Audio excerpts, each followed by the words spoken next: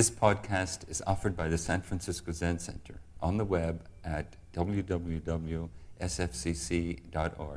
Our public programs are made possible by donations from people like you. Good morning. Welcome to all of you sitting in this Zendo and to all of you who are watching by other means.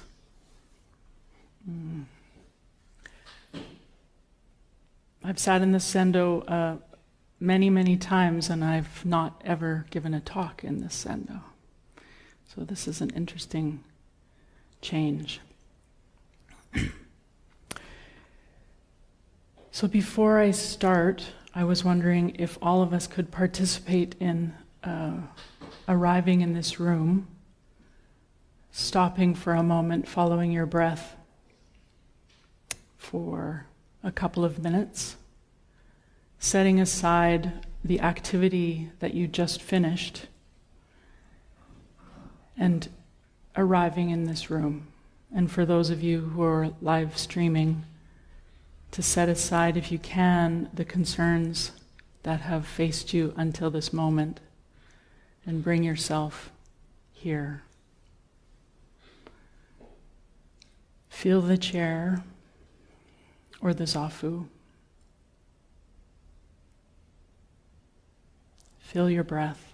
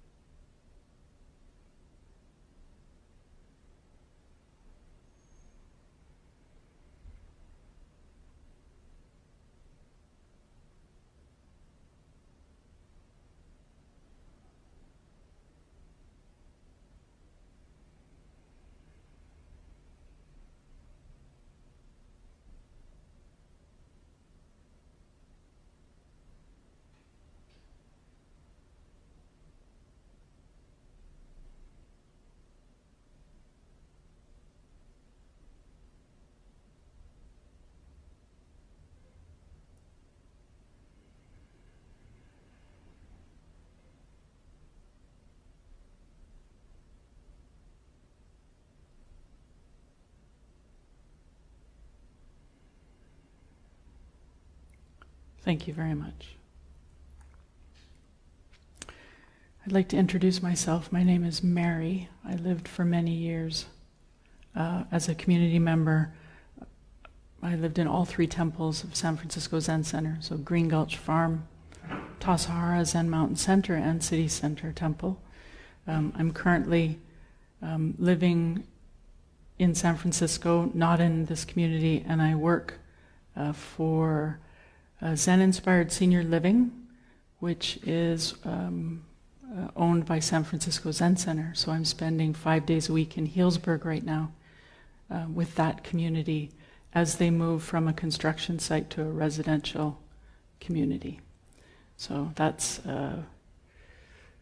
how I'm supporting the Sangha these days. I'd like to thank Tim for inviting me, Tim Wicks, as City Center Tonto, for the invitation to speak today. So thank you, Tim. And I would also like to acknowledge that right now a practice period is happening at City Center, and it's led by the City Center Abbot, Mako. So thank you for supporting me to give this talk. I understand that the topic of conversation for the practice period and study is the 16 Bodhisattva precepts and how they support our everyday lives. So I thought I would, I got an email from Tim asking me if I could just mention this topic, and instead of mentioning it, I thought I would speak a little bit about the precepts, because at this time in my life, they form a very central part of my practice. So this is perfect timing for me, and I hope that some of the things I say support your practice.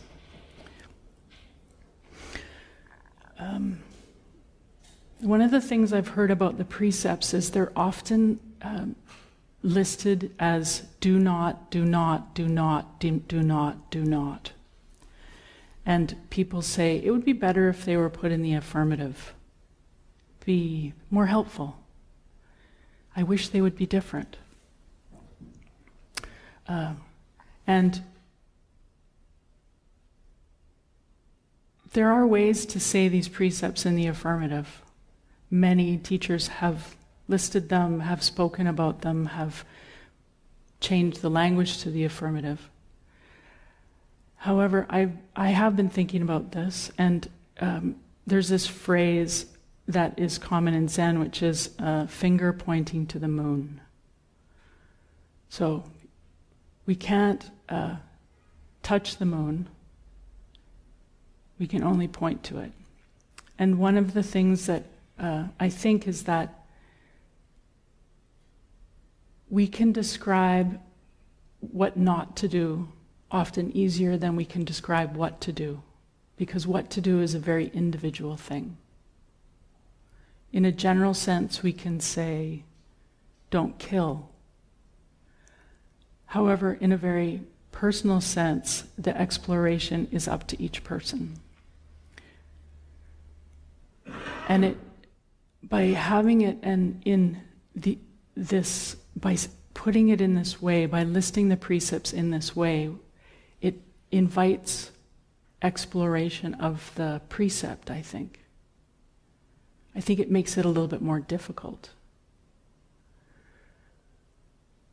The Dharma challenges us, always. It doesn't necessarily put things in the easiest way, the most successful way. It asks of us to explore ideas, explore our values, explore our past, and come up with something that works for us.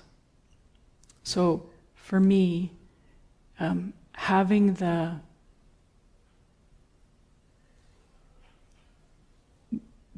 list of precepts often explored in this way, do not, is an invitation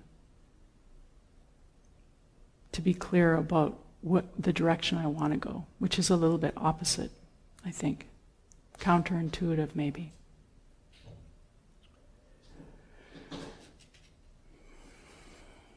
And in your exploration during this practice period,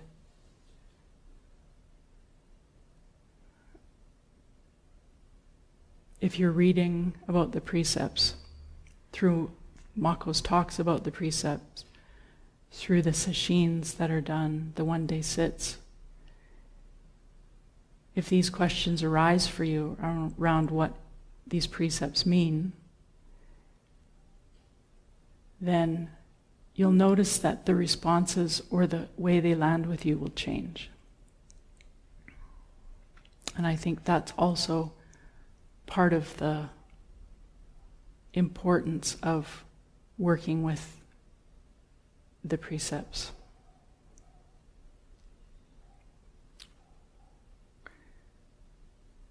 Of the 16 Bodhisattva precepts, the first 3 are commonly referred to as the 3 refuges.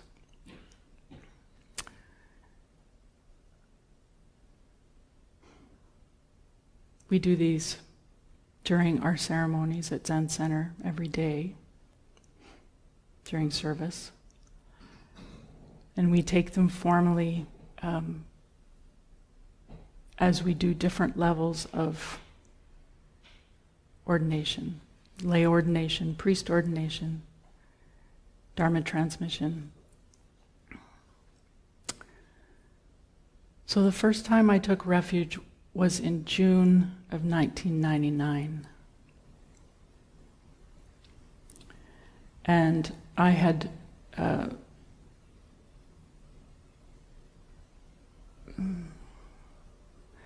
come in my life to a point where I didn't understand what was happening.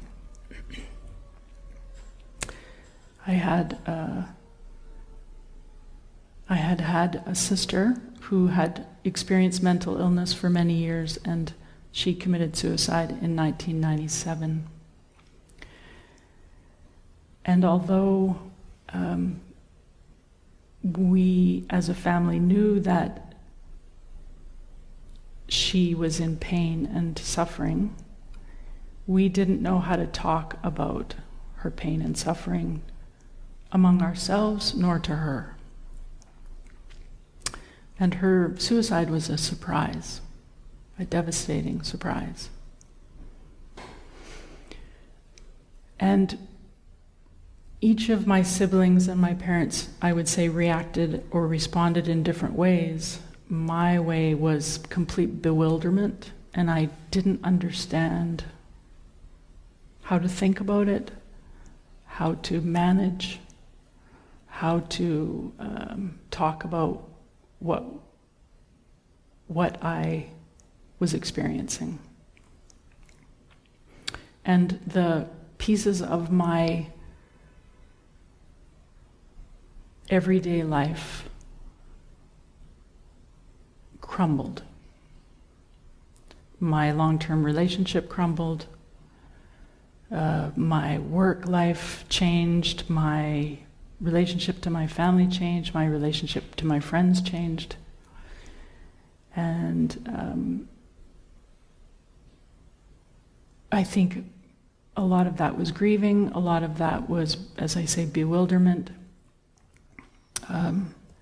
And I heard from a friend that another friend of hers had just come back from a 6-month time at a Buddhist retreat center.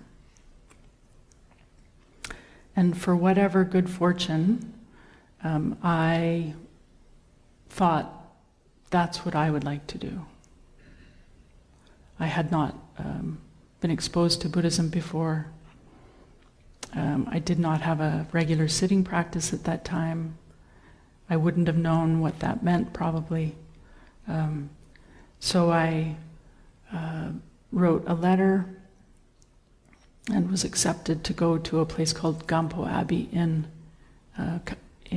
Cape Breton, Nova Scotia, Canada. And I arrived in April. And for the first time in a long time, and maybe for the first time in my life, the sitting, the conversation, the practices of that place were in a language that I understood. And it felt like I was able to relax, to be supported by the sitting practice, and to have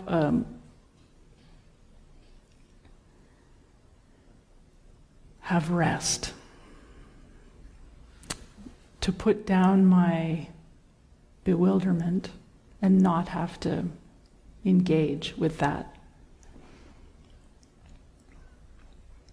And so I arrived in April, and I was given the opportunity to take refuge there in June. Very fast in terms of a Zen timeline. This wasn't a Zen place, it was a Shambhala retreat center. And I took refuge with Pema Chodron the first time. And I can only say that the comfort that that activity brought me was indescribable. It's the feeling of arriving in a place you didn't even know you were going to arrive to. The feeling of speaking a language that you were speaking your whole life, but you didn't know that there were other people that spoke that language.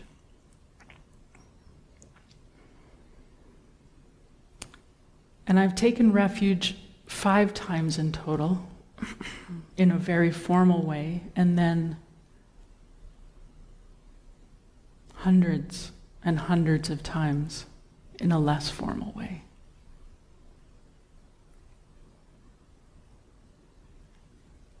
And just as sitting practice is a way to have this memory in our bodies, a way to experience something over and over and over again so you remember, taking refuge, I think, needs to be approached in the same way.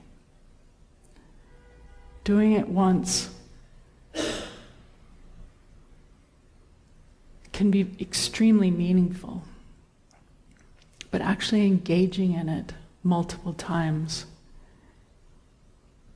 is the meat. It's the food. It's the sustenance that we need in our lives. It's not a once done and finished. It's a practice that we commit to and recommit to and look at in different ways and think about in different ways. So taking refuge in the Buddha is taking refuge in a teacher, in the perfect teacher.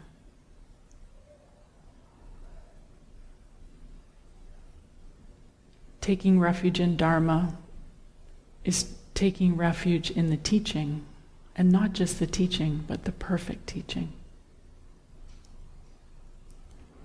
And taking refuge in the Sangha is not just taking refuge in a supportive community, it's taking refuge in the supportive community.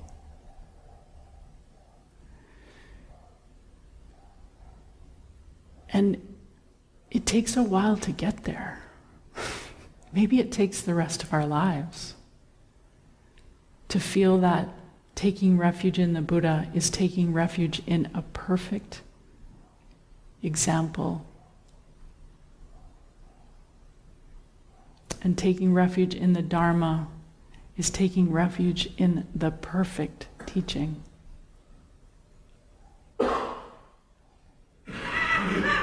And taking refuge in the Sangha, tricky, is taking refuge in the perfect community. Imagine a community with all its flaws, with all its personalities, with all its conversations, with all its difficulties. Imagining that that is perfect. I know I'm not there. And what does that mean? With our minds, we like to criticize, we like to poke holes in things. We like to believe that our perspective is the most important perspective, that we can add something. That through the power of our minds, we can create something better. And the refuges are saying, we have something perfect. And what does that mean?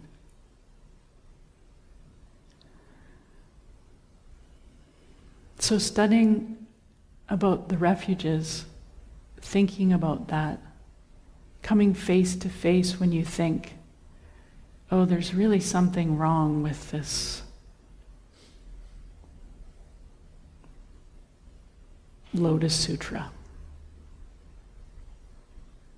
Or there's really something wrong with that person that I'm sitting next to who slurps their oryoki food.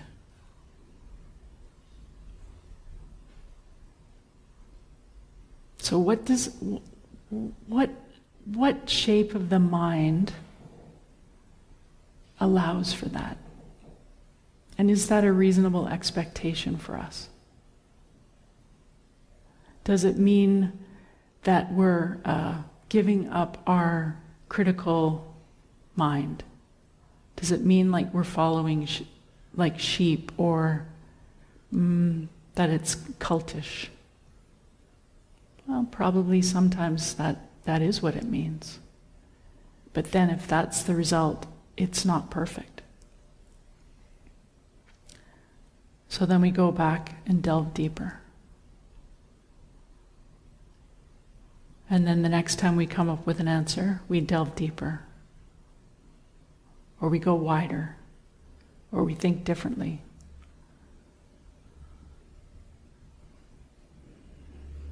And the 16 Bodhisattva precepts ask this of us. They say, oh, you think you have the answer?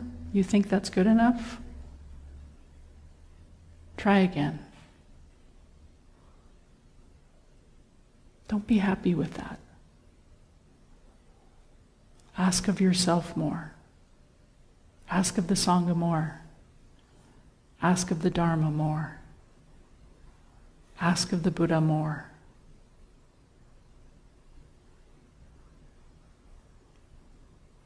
I have heard and I believe that Buddhism is more about asking questions than getting answers.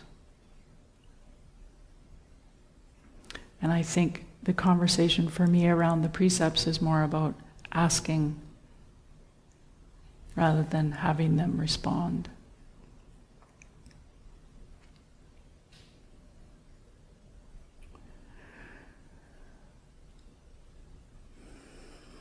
The next set of 3 pure precepts are, again, a pointing for me. They're put in different ways. Refrain from evil. Another way to say that is cease from harm.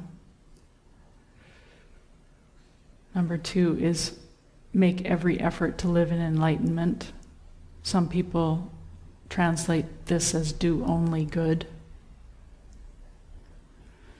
The third is vow to live and be lived for the benefit of all beings. And some people say or translate this or use the language do good for others. These are a big ask.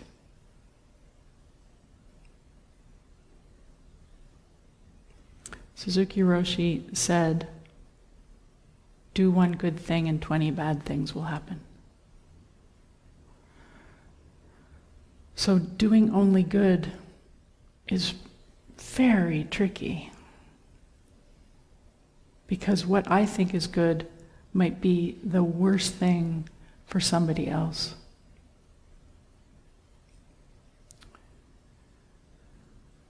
So for me, these 3 ask or point to the idea of stay in relationship.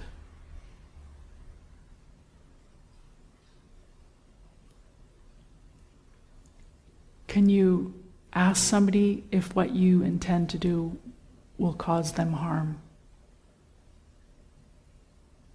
Can you find out if how you're living is working for other people?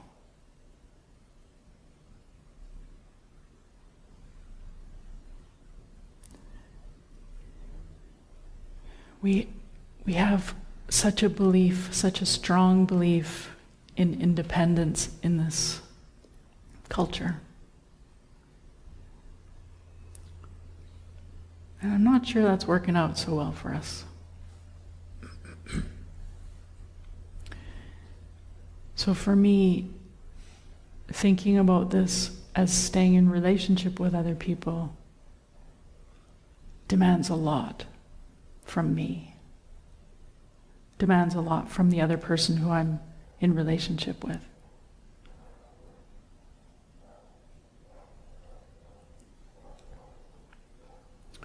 And that relationship changes.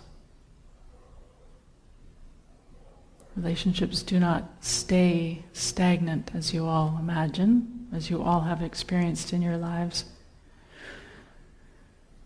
So what does that even mean to stay in relationship?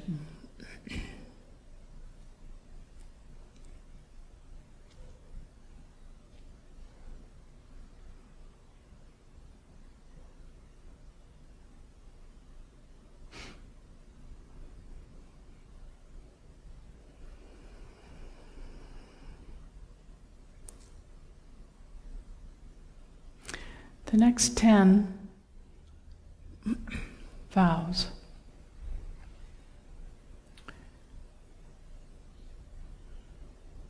I'm sure you will talk about them in these next weeks among yourselves, among small groups, among larger groups at lectures. But I'd like to talk about a couple that are particularly relevant for me at this moment. The one I have been working with for years actually is vow not to harbor ill will.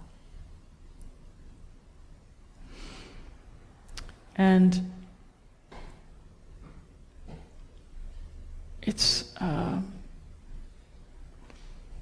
this is one that for me is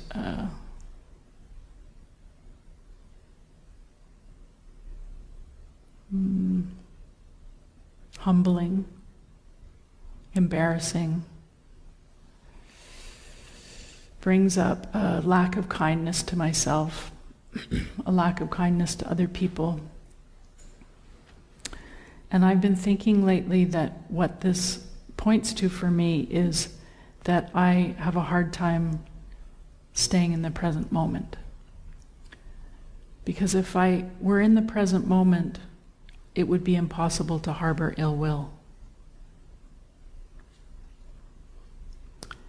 Resentment is a thing of the past. And we carry it into this moment and grind the axe.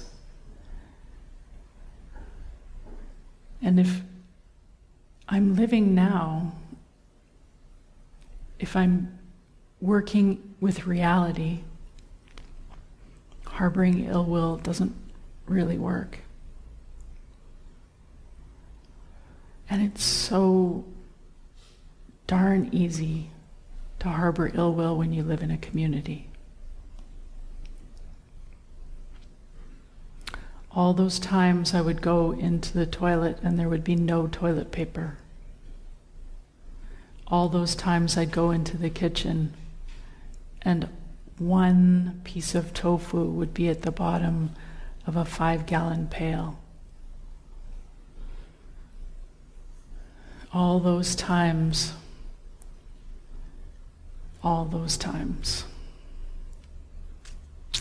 And for those of you that haven't lived in a community, I'm pretty sure it's easy to come up with a few examples, even if you're living by yourself.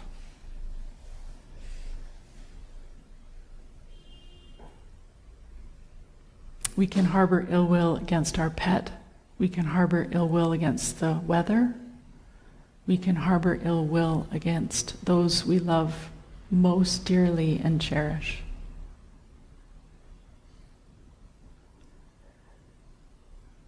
And it doesn't really make sense in the context of being in the present moment.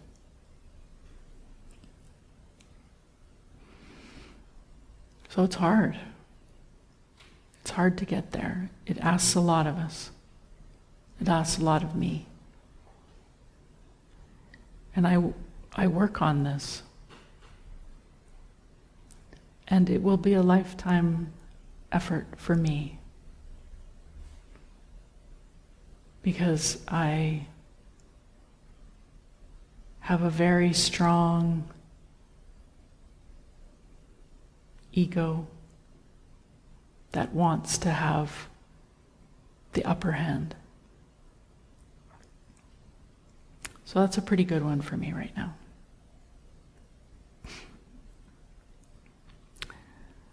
The other one that I think of quite a lot is vow not to take what is not given. So 2 nights ago I was at a restaurant with a couple of friends, and the bill was paid, and after the bill was paid and I went home, I looked at the bill, and the waiter had forgotten to add 2 cups of coffee to the bill.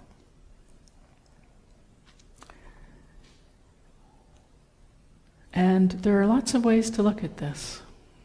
You know, there's well, that was very nice. It's less that I had to pay.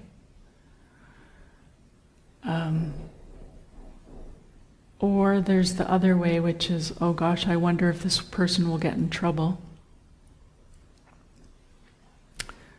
Did I receive something that I didn't pay for?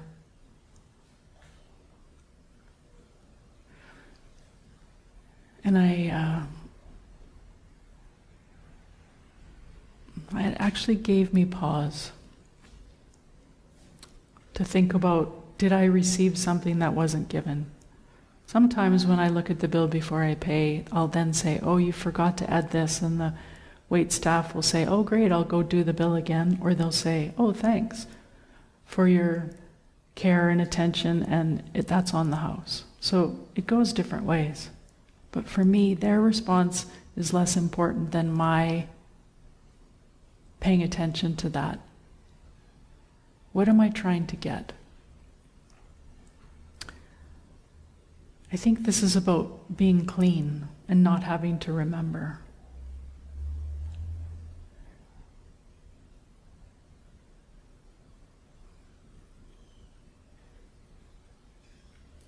Think about living in community or living somewhere with other people.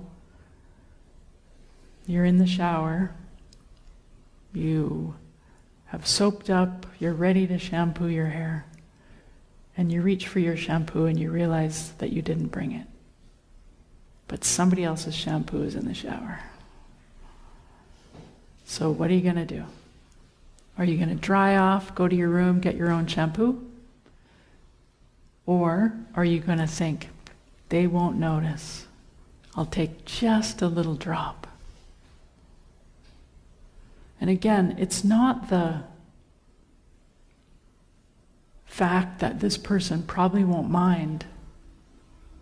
It's what is your mind doing?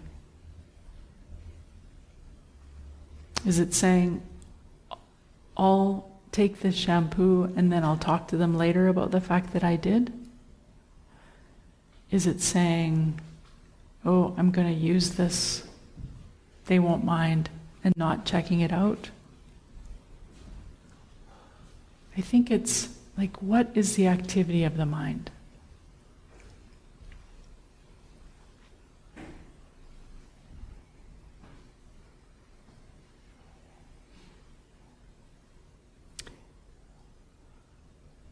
If you are walking down the street and there's a $5 bill on the street and nobody around, do you pick it up? Do you feel like the universe offered it to you?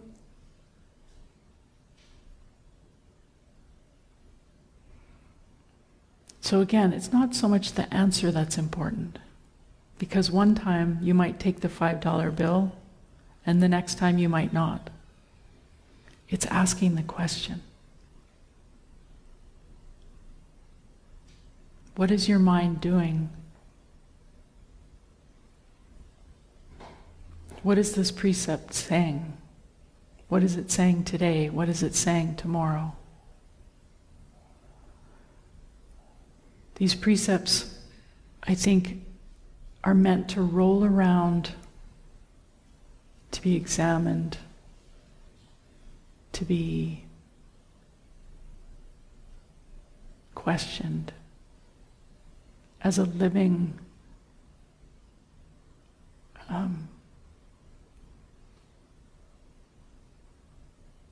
as if they were living in us. To keep exploring.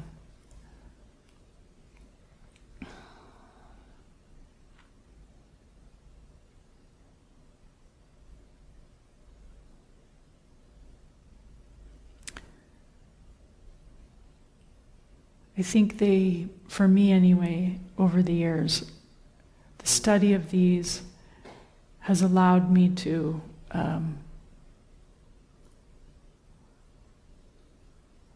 reflect on my practice, understand my responses a bit better, and let go a little bit of the judgment I have when what is happening for me is perceived as a negative response to these.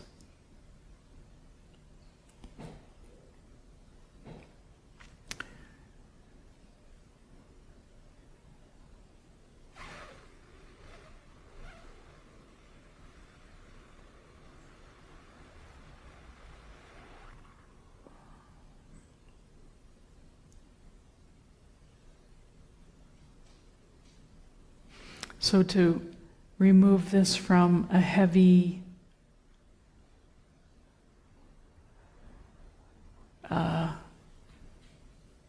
kind of a study that inflicts wounds on our belief system and our self-worth, it can be a study that supports us, that sheds light on our approach, that sheds light on our practice and points us in directions, points to the moon. Thank you for listening to this podcast offered by the San Francisco Zen Center. Our Dharma talks are offered at no cost, and this is made possible by the donations we receive. Your financial support helps us to continue to offer the Dharma. For more information, visit sfcc.org and click Giving. May we fully enjoy the Dharma.